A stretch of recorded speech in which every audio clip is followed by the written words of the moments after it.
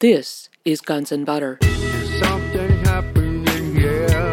Yeah. What it is ain't exactly clear. There's a man with a gun over there. There are death squads. There are terrorist commandos that have been brought in by the world specialist in death squads and terrorist commandos. That is the CIA and NATO intelligence. Think of what you know about Argentina. Think of what you know about Central America. Death squads, right? Escadrones de la Muerte and so forth. This is what's actually happening. And when you get these accounts, right, from Al Jazeera or any number of other authorities about children being killed or how many people got killed, ask yourself who's doing the killing. And it turns out that in a very large number of these cases, it's these snipers. I'm Bonnie Faulkner. Today on Guns and Butter, Webster Tarpley. Today's show, NATO's assault on Syria. Webster Tarpley is an economic historian, author, and lecturer. He is author of Against Oligarchy, Surviving the Cataclysm, a study of the world financial crisis, 9/11 Synthetic Terror, Made in the USA, and co-author of George Bush, the Unauthorized Biography. His latest books are Obama, The Postmodern Coup, The Making of a Manchurian Candidate, and Obama, The Unauthorized Biography. On today's program, Dr. Tarpley gives an eyewitness account of his recent trip to Syria with a group of foreign journalists.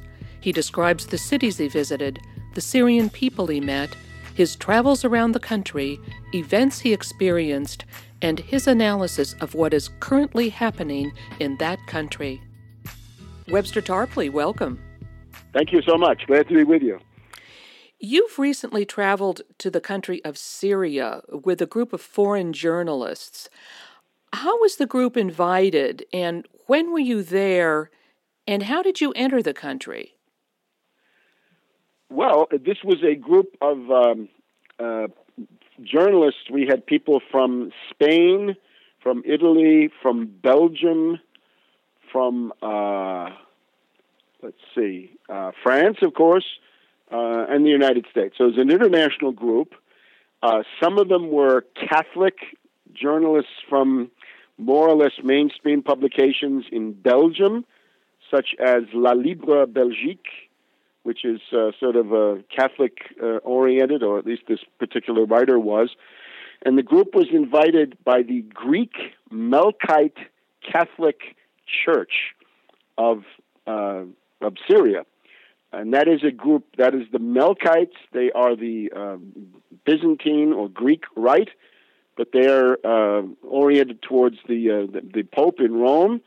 So they have essentially been united with the Vatican for the past 200 or so years. And in particular, the invitation came from Sister Agnès Mariam de la Croix, who is the Mother Superior of the monastery or nunnery of St. James the Mutilated of Kara, K-A-R-A, in Syria. And this is a saint. It's not St. James the Apostle, but it's a St. James coming out of what is today Iran, and then becoming a martyr at this point in Syria. This monastery is located about halfway between Damascus and Homs.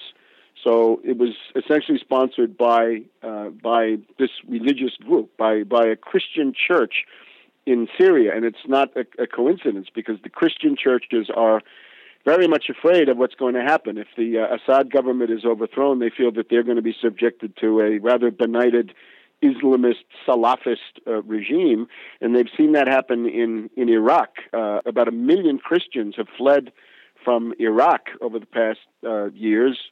These are mainly Chaldeans, and they've taken refuge in Syria. So it's interesting, if Syria is so bad, and if these Christians are looking around for a place to go, why would they go to Syria when they could just as easily go someplace else, to Turkey or someplace like this? And the idea is that Syria has been probably the most tolerant and the most cosmopolitan, in a good way, society in the Middle East. It's about 15% Christian. They have Sunni Muslims. They have Alawite or quasi-Shiite Muslims. That's the Assad family and significant parts of the government. But they also have Greek Orthodox. They have these Greek Melkites, and they also have their own indigenous Syriac church, also to some degree allied with the Vatican, or some of them, I guess the majority. But there are also other groups. There are Zoroastrians and all kinds of other religious groups, which are tolerated. They have complete religious liberty under the Assad family. So now, how did you arrive? Did you fly in? Sure, and this is an important difference. I was in Libya in the summer, and of course with Libya there was already a no-fly zone. So in that case you had to fly to Tunisia, then down to the south of Tunisia, and then drive in a car from the Tunisian border to Tripoli, at least where I was going. And in that case you found a checkpoint every 2 or 3 miles, because that country was in the midst of a NATO-created civil war, and you could basically see it, that there were checkpoints all over the place. The difference with Syria, and I would stress this at the beginning, is there is no civil war in at least 95% of Syria. There's nothing like a civil war. You come into the Damascus International Airport. There's no particular militarization that I could see. No tanks parked around. No heavy armed troops. Probably the airport I left here, right, Dulles Airport here in Washington, was more militarized than the one that I found in Syria. And then when you drive downtown to Damascus, no military checkpoints. You drive from Damascus to Kara, that's about 2 hours, no checkpoints. You drive another hour or hour and a half to Homs.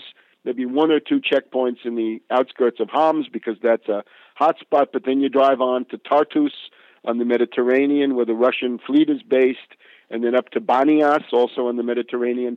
No checkpoints. And in the entire time, there were 2 incidents where we saw military vehicles. One was an empty tank transporter between Homs and Damascus, going nowhere in particular that we could see. And then as we were going from Kara to Beirut, because we spent a day or 2 in Beirut, we passed about 20 trucks of the Syrian army with probably 25 troops each, or maybe 500 or 600 troops, and that was it. So it's not a civil war in the sense that the media are trying to make you believe. There is no part of Syria which is occupied and held and controlled by rebel forces. There is no front. Rather, it's a kind of sporadic violence that I'll try to describe. Well, could you describe, I guess the first city that you visited was Damascus. Now, did you leave right away and go to Homs? Yeah, I basically spent one night in Damascus, and I would come into Damascus on the in the evening of it was Monday, November 14th. So I was basically there for more or less the week before the American Thanksgiving. So into Damascus, beautiful place. It's probably the oldest continuously inhabited city on planet Earth.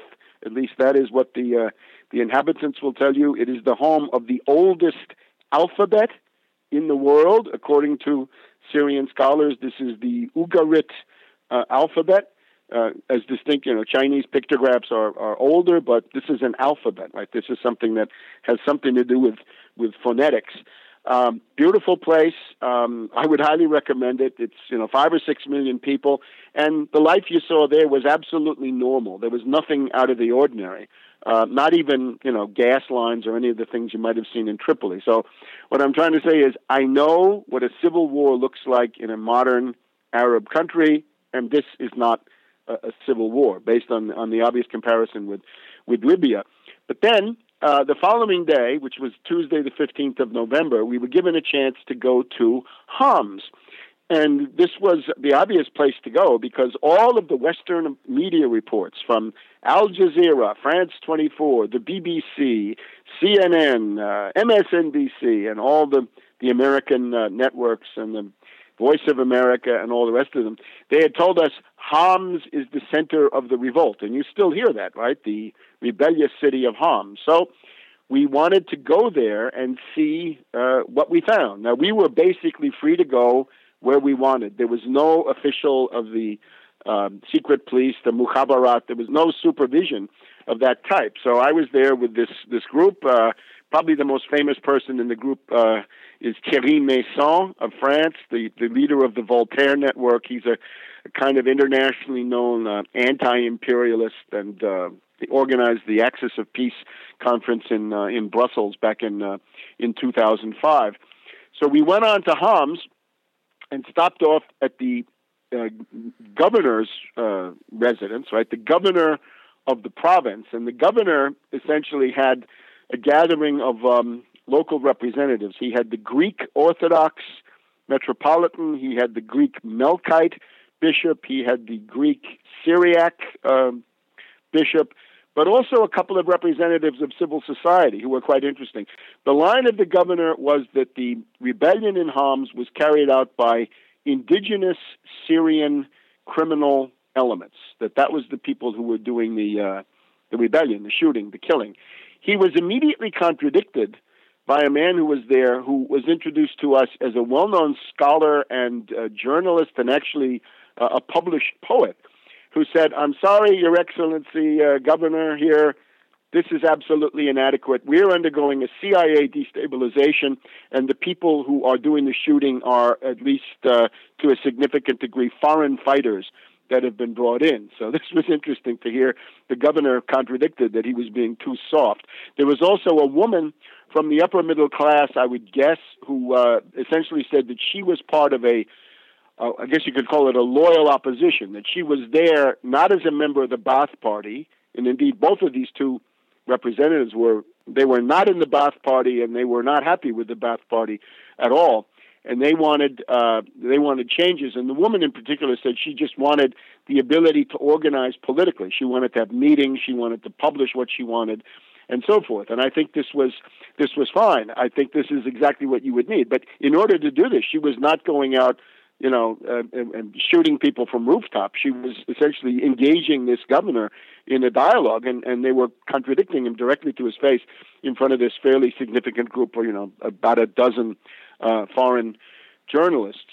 I tried to warn her, essentially, that for Hillary Clinton, she was simply a tool. In other words, she would be mercilessly exploited as a means of trying to introduce bombing and civil war on the Libyan model. And then she, of course, said, and she had stressed in her presentation, "I don't want any foreign armies in this country. I don't want any bombing. I don't want any no-fly zone." So this was a very interesting meeting. And, of course, the three Christian representatives, the Greek Orthodox, the Melkite, and the Syriac, they were all in favor of negotiation and an end to the fighting. All right, so that was the official version plus the loyal opposition version. But then we went on and we drove to what had been reported to be the hottest neighborhood in this hottest town in the country. And this is a neighborhood called Zahra, Zahra is how it usually turns up. And this was a moment, I must say, of some tension, because you're driving into Homs, that the dusk is beginning to fall. It's very cold because you're significantly up in a plateau, and we're looking for the opposition. We're looking for anti-Assad demonstrations or any other kind of demonstrations we could find.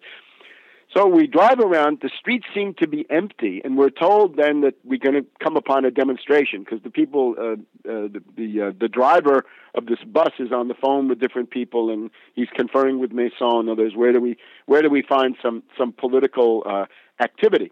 So we come across a demonstration of about 400 to 500 people in a public square, in a kind of a semi-decent neighborhood, kind of run down, but not the poorest either, not a slum by any means, a kind of I guess what would pass for a middle-class neighborhood. So with some trepidation, we get down from the bus. What's it going to be? Is it going to be, extreme people? Are they Salafists? Do they hate Westerners? And in fact, no. They're delighted to see us because, in fact, we are the first group of Western journalists into Homs. And let me just say this again. If you get any report you find that's dated before Tuesday the 15th of November, talking about what's going on in Homs, this is done by somebody who was not in Homs, if it was a Western news service. This was the first group. on the 15th of November that got into Homs, and I was part of it. So we go up to these people, 400 to 500.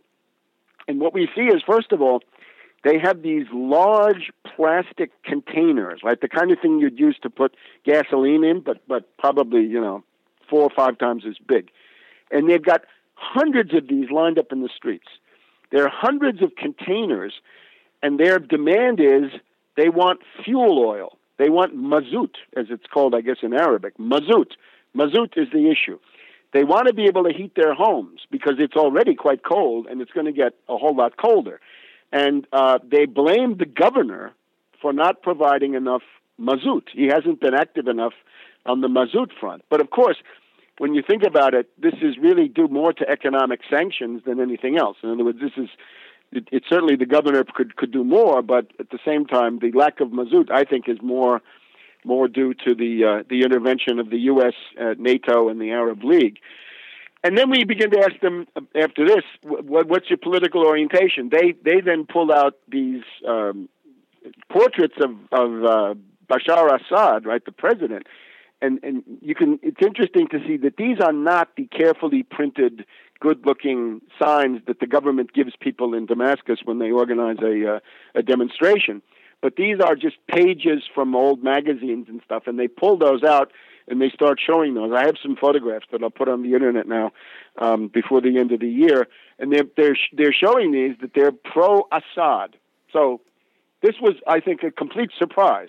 They basically say, we want more fuel oil and we support Assad. I'm speaking with economic historian and author Webster Tarpley. Today's show, NATO's assault on Syria. I'm Bonnie Faulkner. This is Guns and Butter. Now we then proceed to the hospital of this neighborhood. So now we're at the epicenter of whatever's going on in Syria, because we're in the hottest city, in the hottest neighborhood, and we're at the point where all the human carnage will come together. The neighborhood hospital that serves the several 100,000 people in Homs, which is, I guess, a couple of million altogether. So we're now in the Zara Hospital. And what do we find here? We find, first of all, that there are women doctors. A woman anesthesiologist is one of the most eloquent people we find. A man who's a teacher of English, and a couple of people, nurses, men and women working as nurses, and significant numbers of them know some English. So we begin to ask them, what's the situation here in Zara? And they said, well, today we had 5 dead and 7 wounded. And is that a normal day? They say, yes, that's about what it's like. We've had peaks of 80 combined, 80 killed and wounded on certain days, but generally it's in this area of 10 to 20 killed and wounded. All right, who's doing the killing? And they say these are snipers who operate from the roofs of the houses. They go up on the roofs of the apartment houses and other buildings in this neighborhood of Zara, and they shoot people in the streets. Who are they? Well, dressed in black, wearing black hoods. Who are they? They say, some of them say, these are foreign fighters. Some of them say they're Syrians. Some of them say they're foreign fighters. When do they attack? They shoot at 9 o'clock in the morning when parents are delivering their kids to school. And they showed us some pictures of children, right, school kids, who had been hit by snipers' bullets riding around in the cars of their parents, but also others who had been killed. So 9 o'clock in the morning when the school starts, 3 o'clock in the afternoon when the school ends, and then 11 o'clock at night when people go home from the cafe, right, where they sit around with these hookahs and the water pipes, right, the Arab water pipe, and then also coffee and things like this. So we talked to this woman anesthesiologist, and she confirmed this entire story. And she said, "Now, unfortunately, I have to go home now." And we asked her, "Well, what, how far do you have to go?" And she said, "Well, I have to drive over here." But her main problem in life is she doesn't want to be shot and killed from a sniper operating from a rooftop. All right. What do you people want to happen? In other words, according to you, what is the solution to this? And they say, we want the Syrian army to come into our neighborhood, We want the Syrian army to take up permanent positions on the roofs of all these houses and stop the snipers from killing us.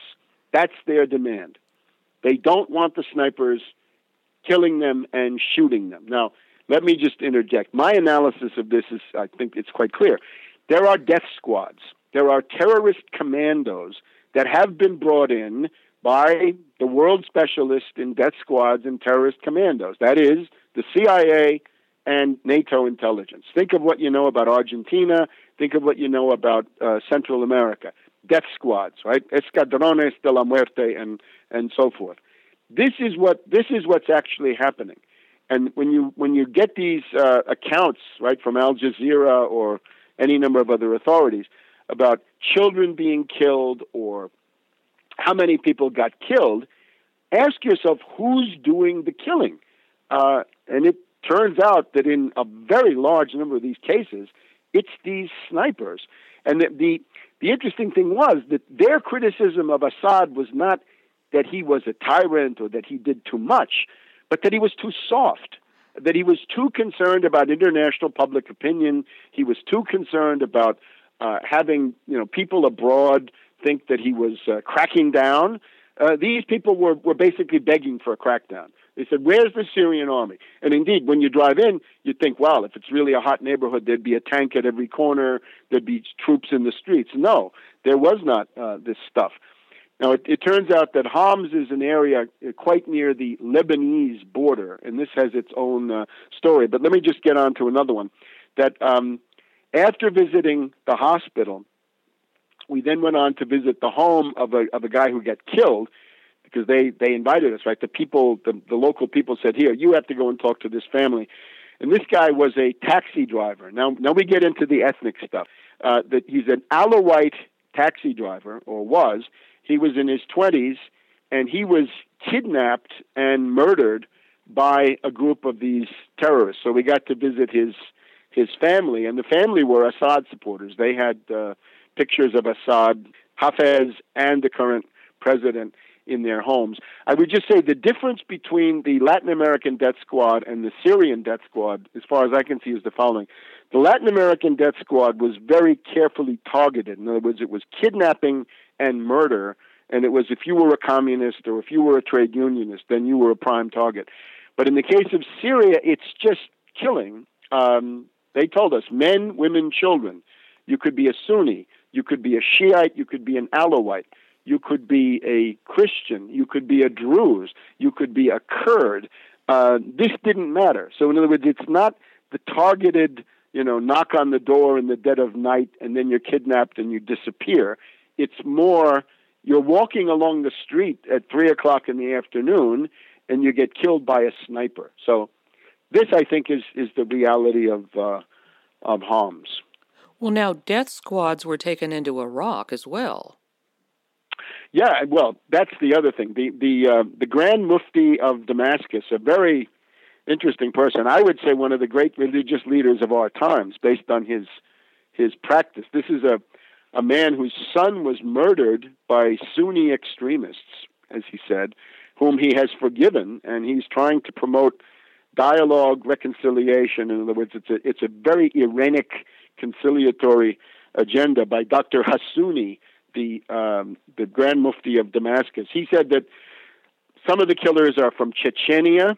I imagine some of them are from Dagestan, but they've essentially begun to recycle the killers and terrorists who were active in Libya during the summer, the Al-Qaeda and Salafists and Muslim Brotherhood types who have been there. They've been recycled back into Syria. And similarly, a significant number of the terrorists that were deployed really by the U.S., right, to create the Sunni and Shiite civil wars, those have been redeployed into Syria from nearby Iraq. You've also got people from other areas. The kinds of things that you see, right? I saw one sample, this Homs and Mediterranean coast area. There are, of course, other areas. There's a place in the north called Idlib, and Idlib is right near the Turkish border.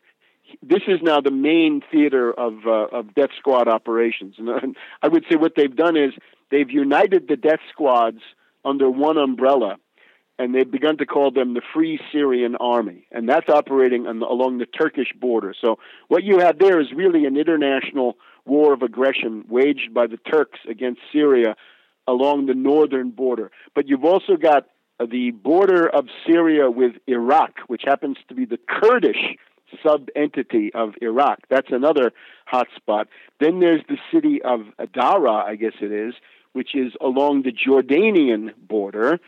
Jordan, I'm told, operates as a kind of a base for the U.S., the British, the French, and the Israelis. That seems to be what Jordan represents these days. But above all, Lebanon. Lebanon is, of course, the area where you can get to Homs, you can get to Tartus, you can get to Banyas, you can get to Hama, areas where there have been or currently are operations by, again, what I would call death squads.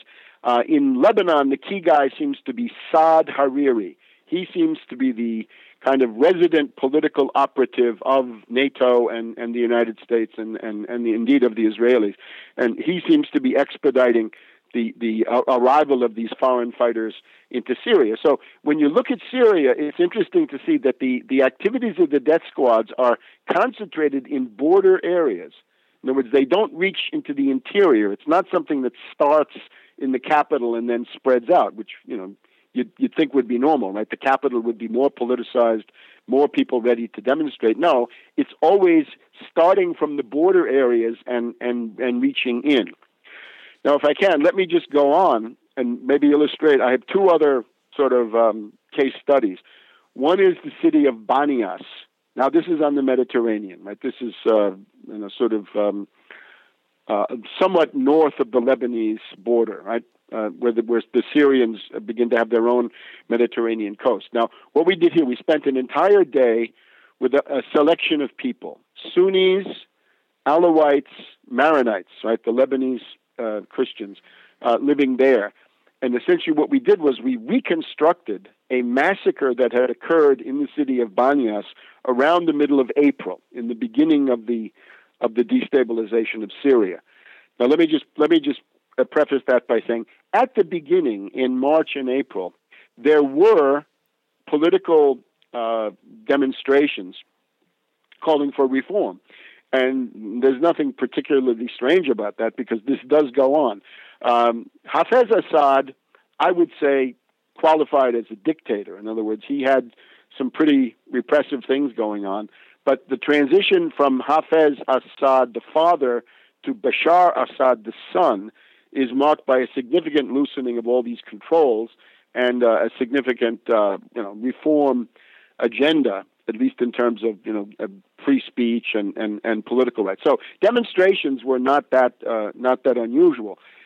The difference then was that once the demonstrations started, the death squads began to arrive, and the death squads began shooting the people in the demonstrations because that was the goal. It's the death squads come in as a third force. They're not the Syrian army. They're not the political demonstrators, but they act as agents provocateurs, shooting down the political demonstrators as a means of ginning up this human rights crisis, which otherwise does not exist. Right? It's artificial, created from the outside.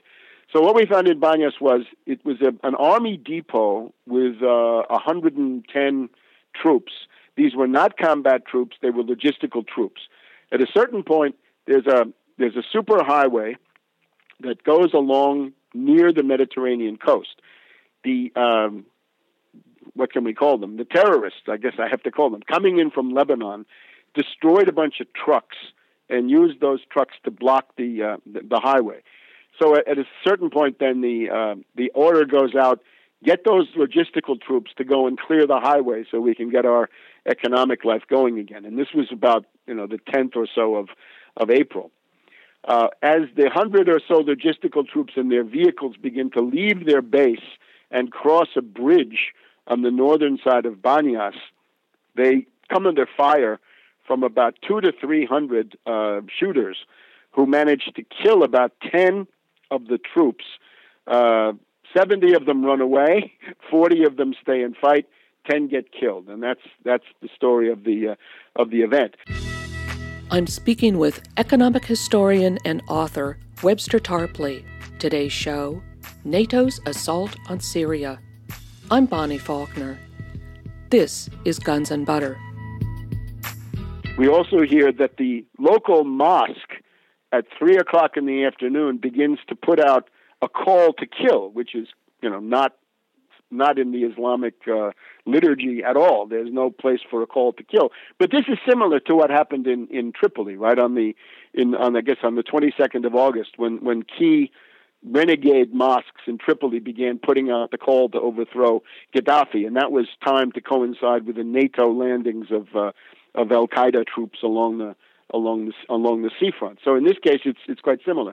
And that imam has disappeared and gone into hiding. The guy who ran that mosque has disappeared. So according to the people who told me this, and I have to tell you, the most cogent account of this came from a guy who was a sergeant in the Syrian army, and he was sitting on the floor telling us this story, with his two legs shot off.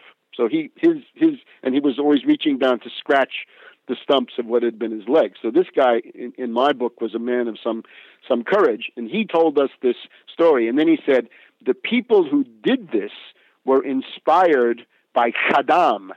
Now, Saddam is the former foreign minister of Syria for about 20 years, and he was also he's the former vice president of Syria too, and he is operating from Paris as a center of the destabilization. I think Saddam imagines that he will become the Jalil, I guess, the new boss of Syria if the current government is overthrown, that NATO would install Saddam as the most plausible political person. So, again, we ask them, and again, we're talking to Maronite Christians, we're talking to Sunni Muslims, and we're talking to Alawites. What should happen? And they said, we want a firmer line from Assad. We want a harder line against these people, because one of the things they said was one of the reasons that this massacre had occurred was that the Syrian army had received an order not to shoot back. The order was, I guess, the inspiration of the order was don't shoot at political demonstrations. But they then, when they were attacked by these 200 to 300 shooters, they didn't have orders to respond. They rather had what they thought was an order not to respond. So they didn't, according to the reports, and they were unanimous about this, not one shot was fired by anybody of these logistical troops when they came under attack at the Banyas Bridge back in the middle of April. So, again, the same story. That the Assad regime is too soft, that the Assad regime needs to put an end to this. And then, let me just add the third one, was on the Thursday, the 17th of November, visited the Damascus Military Hospital. And this was quite an experience, to go and talk to wounded soldiers of the Syrian army. And these were 19, 20-year-old kids. And I have to say, this is quite moving, because they've all been wounded. One of them was out of it. He was asleep. He was maybe he was in a coma, but he was on some kind of a drip, and he was getting medication. His parents were there. They seemed to think he was going to make it, so maybe he was just asleep. But the general common denominator of about 10 of these cases was, we were on guard duty, and then we came under attack. Either attack from a sniper or an attack from somebody who came up very close and then began shooting, right? Somebody who basically got close to you while you're on guard duty, guarding some building, and then began shooting at you. A couple of times, really once, it was a group of Syrian forces who were going out looking for rebels, right, for death squads, I would say, and then they fell into an ambush and got shot.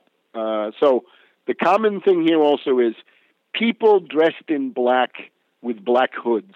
And a lot of this was going in French. So cagoule is the French word for a hood.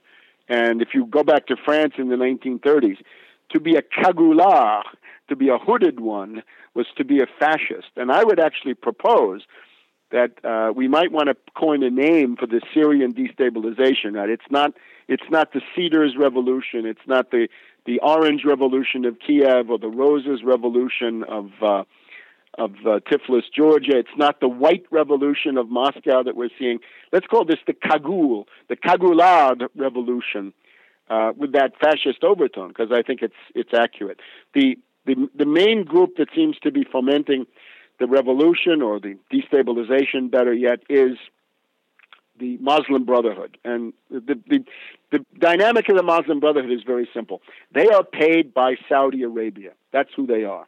So when you say Muslim Brotherhood, you're talking about the Saudi party, not the Iranians. They're against the Iranians, needless to say, and not the what I would call the neo-Nasserists, right, of Libya, who are now gone, of Algeria, who are hanging on, and of Syria, but rather they're the Muslim Brotherhood. They represent the most reactionary monarchies, right? Remember, Saudi Arabia, Qatar, the United Arab Emirates, Kuwait, or Oman, the rest of them. These are the most reactionary governments in the world. These are essentially absolute monarchies. They are relics of feudal barbarism. These are places where women have no rights, but that's not surprising because nobody has any rights. And Saudi Arabia is the center of this entire thing. So what we're seeing, and this also goes for the Morocco monarchy and for the Jordanian one, that the entire U.S. policy comes down to destroy the progressive regimes, because they are progressive, and exalt the power of these reactionary feudal monarchies. Did you witness any demonstrations against Assad? No, I didn't, and that's what we were looking for those, right? We were told, look in Damascus has fountains, so look in the fountains of Damascus, and if it's colored with some kind of dye, some color or other, then that means that the Muslim Brotherhood was there. We looked for that, we couldn't find it. Rather, here's what we did. On the morning of the 20th of November, I was sitting in this really beautiful hotel in the old city of Damascus, and again, this is the oldest place on earth, at least according to the locals. So we turn on the BBC. I'm there with my French colleague, Marc George of Média Libre. We turn on the BBC in the morning, and it says, a rocket-propelled grenade has struck the facade, the front of the Ba'ath Party headquarters in Damascus, and this is being widely interpreted as the beginning of civil war in Syria. So we said, well, if a civil war is going to start, we better go and see it, shouldn't we? So we get the staff of the hotel, not the secret police, just the staff of the hotel, to tell us what's the address of the Ba'ath Party headquarters. We get them to write that on a piece of paper so we can show it to a taxi driver. They call us the taxi, we go outside, we get in the taxi, we drive them, just the two of us, nobody else, no minders, to the Ba'ath Party headquarters. We get off in front of the Ba'ath Party headquarters. Is there the mark of a rocket-propelled grenade? We look. Then we see a guy is sweeping up. He's sweeping up some broken glass, and there are two tiles that are broken, like tiles about the size of a large bathroom tile that had been part of the facade. So something had occurred, but not a bomb. I mean, certainly not a rocket-propelled grenade. I mean, I was thinking, it's somewhere between a cherry bomb, an ash can, and I don't know what. Maybe some combination of those. There was a portrait of President Assad. The glass was broken, and you could see there had been some damage to the plaster, and they had already fixed that. So I had some pictures. You can judge for yourself. So this was it. Minimal. So we went inside. We talked to some of them. They gave us coffee, and then they said, by the way, since you're here, why don't you go over here, and there's a big demonstration going on. So naturally we said, fine, let's go see it. This is the square. This is an interesting story in itself. There was, once upon a time, a railroad that went from Damascus down to Mecca in Saudi Arabia. It also had a branch that went over to Haifa in what is today Israel. This is the one, if you've seen the Lawrence of Arabia movie, this is the railroad that Lawrence of Arabia partially destroyed. The part in Saudi Arabia he destroyed. He also destroyed parts further north. But part of this railroad is still going. So it's used for commuter purposes and so forth. Built by German engineers. So we go then to the square, which has the railroad building, right, that was the administration building for this railroad. And there are, 50,000, 75,000. It's really very hard to say. It was a large demonstration. And pushing forward, right, in this crowd, were eventually invited to go up on the balcony. And they say, hey, here's this French guy, here's me. They say, why don't you say a few words of greeting to the crowd? So, of course, right, let's bring greetings from the anti-imperialist, anti-NATO forces of the West, the United States and France, pretty good cross-section, and say hello. So I got up there. You can see this on the internet. I say things like, long live free Syria, long live beautiful Damascus, no Obama, no Sarkozy, no NATO, no war, and a few other things of this type too. You can take a look. And then Mark George gave his remarks, which were pretty much along the same lines. So, that was a huge rally, wasn't it? Yes, I guess it was. It was big. And again, I'm in a difficulty when it comes to estimating the exact size. You can take a look. Take a look at this tape, which is it's on Tarpley.net. Or you can just you can find it. Right, it's on the internet. Again, go to my website Tarpley.net. There you can also see other summaries of the trip that I've taken. So we looked, and we were driving around. Again, we were driving back and forth from Kara to Damascus, from Kara to Homs, from Homs to Banias. We got a pretty good cross-section. And you would hear at certain points in particular, they would say it's better to avoid certain neighborhoods in Homs right now because there's activity going on. And I take it that means not political demonstrations, really. It's hard to find people who want to come out because the death squads are going to shoot you. Again, it's not the Syrian army that's going to shoot you. It's the death squads, because that then gives Al Jazeera that evening the chance to say 10 were killed.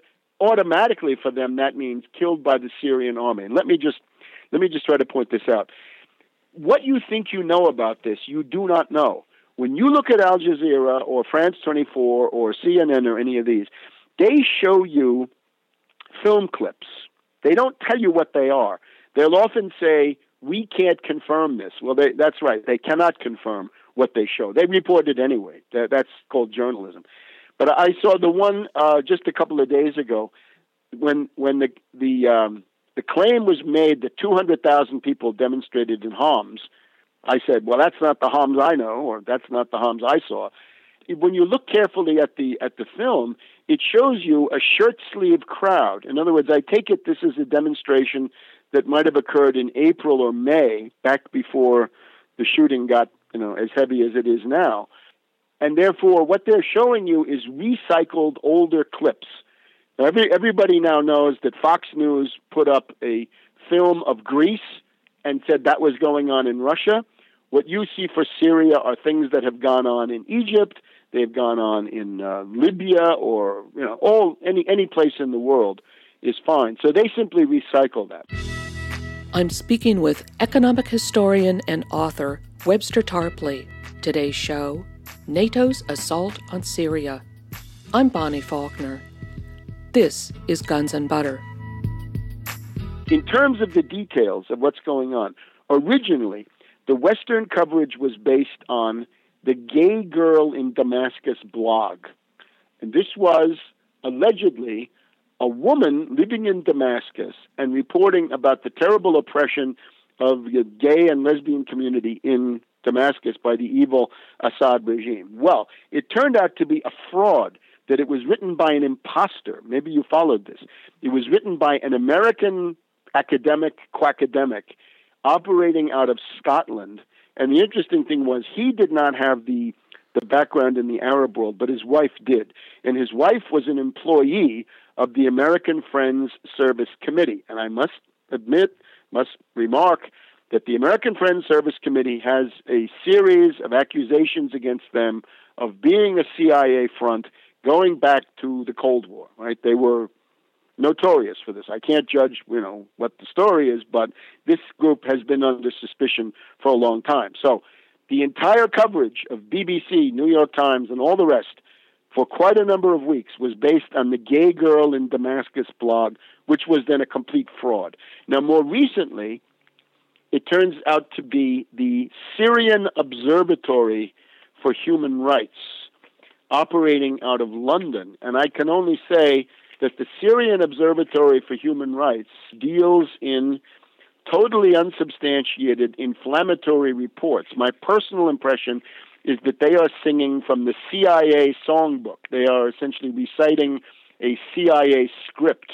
Who knows where their reports come from, right? Maybe they come from,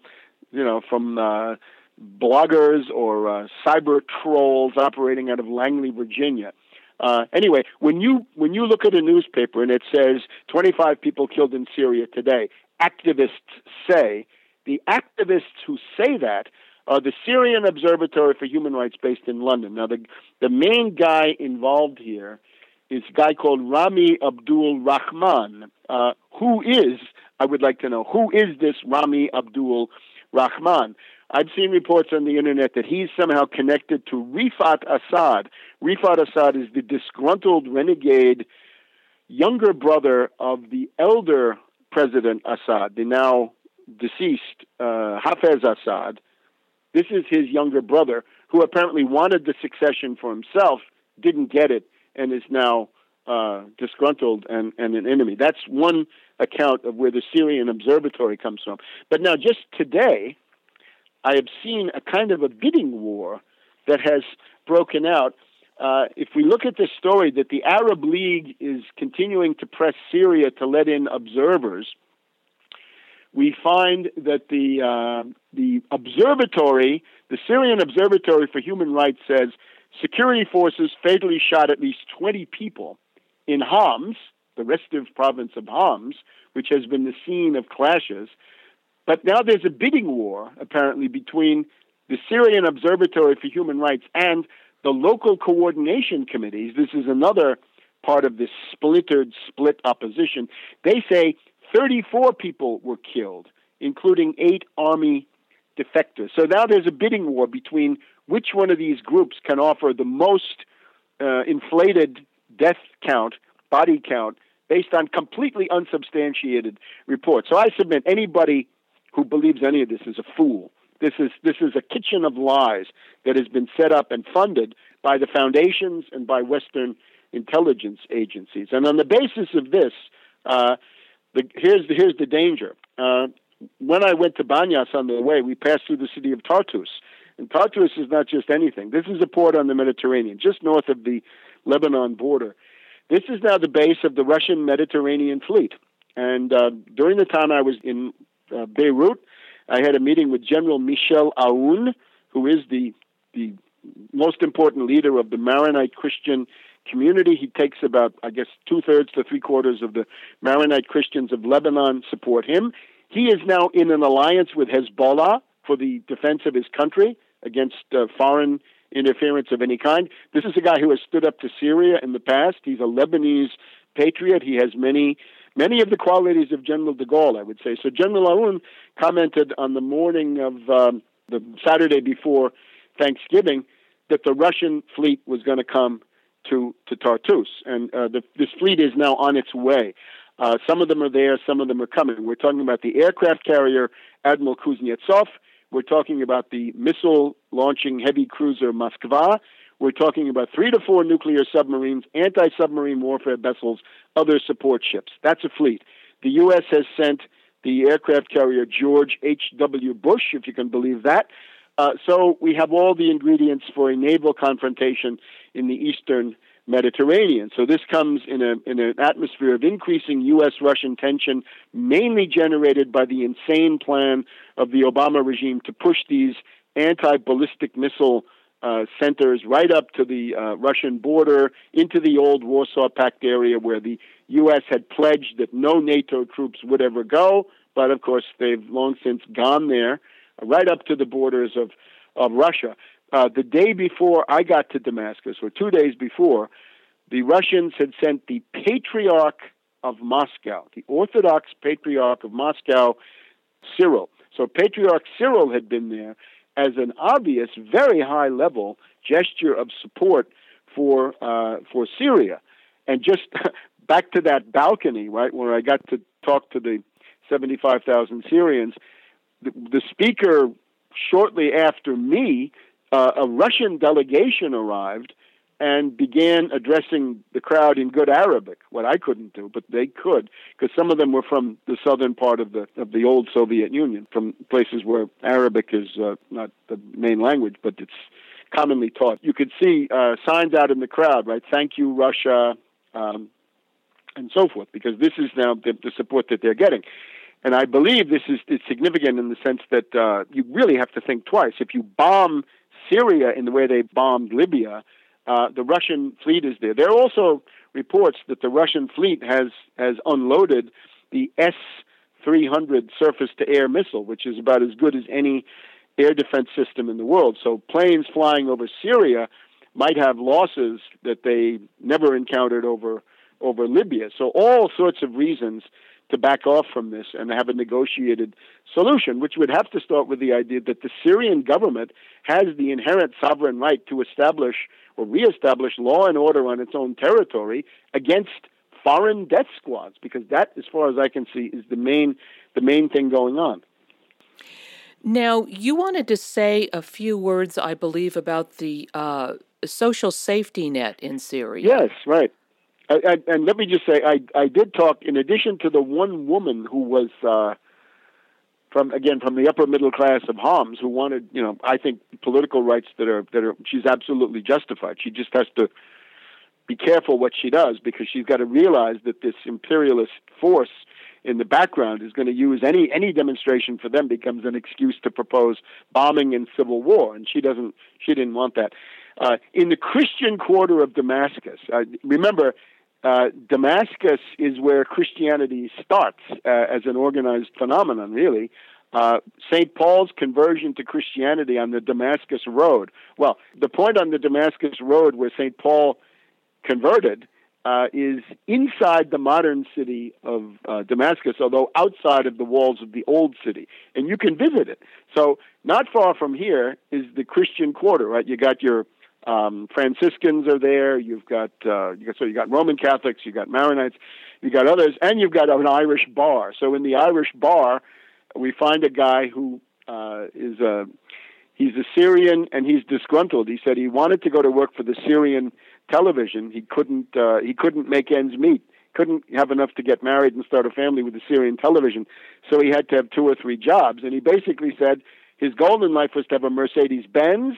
He didn't have one, and therefore he was against the Assad regime. So that, I think, shows, at least to some degree, some of the mentality of an urban, would-be upper middle class that, they're not going to be happy until they have a Mercedes-Benz. So I tried to straighten him out, on values, let's say, that this is fine ambition, but it's not worth World War III, and that's ultimately what may be at stake. Now, let's look at the social safety net, because this is the Ba'ath Party. This is Arab socialism, and it has the following, I think, significant advantages. The first thing is the subsidized price of basic foodstuffs, in particular bread. You can buy a kilo, right, 2.2 pounds of very good bread for about 20 American cents. And as the Grand Mufti of Damascus said, no child goes to bed, nobody of any kind goes to bed hungry in Syria, because they have this subsidized bread price. But this is not all that's subsidized. Medical care is free for all.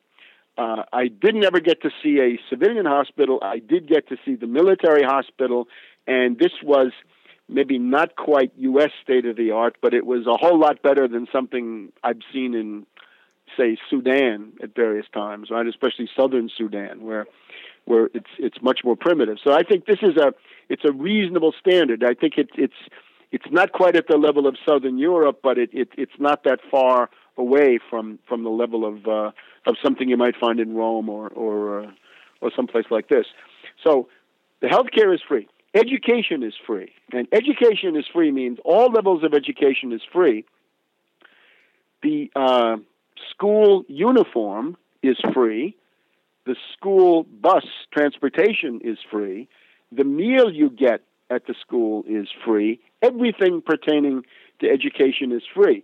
They also have subsidies on the energy price. That the price of energy, he said, one of the people I talked to said about 5 cents per kilowatt hour, meaning that the electric bill of a normal family is maybe $5 a month. The telephone service, basic telephone, not international calls, but basic in-country telephone is free. And the other one is that liability insurance is basically free. In other words, if you register a car, apart from, going on a murder spree with a car or something like this, the automobile insurance, right, liability insurance is free under normal circumstances. So if you put that together, what it shows is that for the working people, sort of working class, lower middle class, there's a significant support. The problem that you get is if you want to get up to the upper middle class lifestyle, then it becomes harder. Then you've got to have multiple jobs. Let me also just say the complaints, right? People who support the regime have criticisms of the regime. And the principal one is this, that there were advisors to Hafez Assad the Elder, who was, I think, much, much more authoritarian than Bashar. There's been a big change, now in the last 10 years. But under Hafez Assad, he had a group of advisors, and a lot of them have been able to hang on. So a friendly critique of the Syrian regime is that there are people around Bashar who are left over from the father. They consider themselves to be heroes of the Ba'ath revolution, but many in the population consider them to be thieves, and they want them out. So that's the internal critique in a nutshell. This is the land of toleration. It's really remarkable, very refreshing, really a discovery. I knew absolutely nothing about Syria, but I'm sold. There's something happening here. Yeah. What it is ain't exactly clear. There's a man with a gun over there. I've been speaking with Webster Tarpley. Today's show has been NATO's Assault on Syria.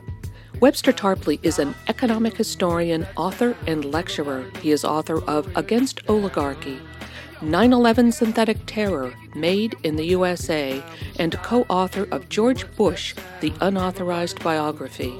His latest books are Obama, The Postmodern Coup, The Making of a Manchurian Candidate, and Obama, The Unauthorized Biography. His prescient economic work, Surviving the Cataclysm, A Study of the World Financial Crisis, is now out in paperback. Visit his website at www.tarpley.net. That's TARPLEY.net. Email him at tarpley@tarpley.net. Guns and Butter is produced and edited by Bonnie Faulkner and Yarrow Mako. To make comments or order copies of shows, email us at blfaulkner@yahoo.com. That's blfaulkner@yahoo.com. Visit our website at www.gunsandbutter.org. That's GUNSANDBUTTER.org. Hey yo, these are some serious times that we living in, G. And a new world order is about to begin. You know what I'm saying? Now the question is, are you ready for the real revolution, which is the evolution of the mind? If you seek, then you shall find that we all come from the divine. You dig what I'm saying? Now if you take heed to the words of wisdom that are written on the walls of life, then universally we will stand, and divided we will fall, because love conquers all. You understand what I'm saying? This is a call to all you sleeping souls. Wake up and take control of your own cipher, and be on the lookout for the spirit snipers trying to steal your light. You know what I'm saying? Look within yourself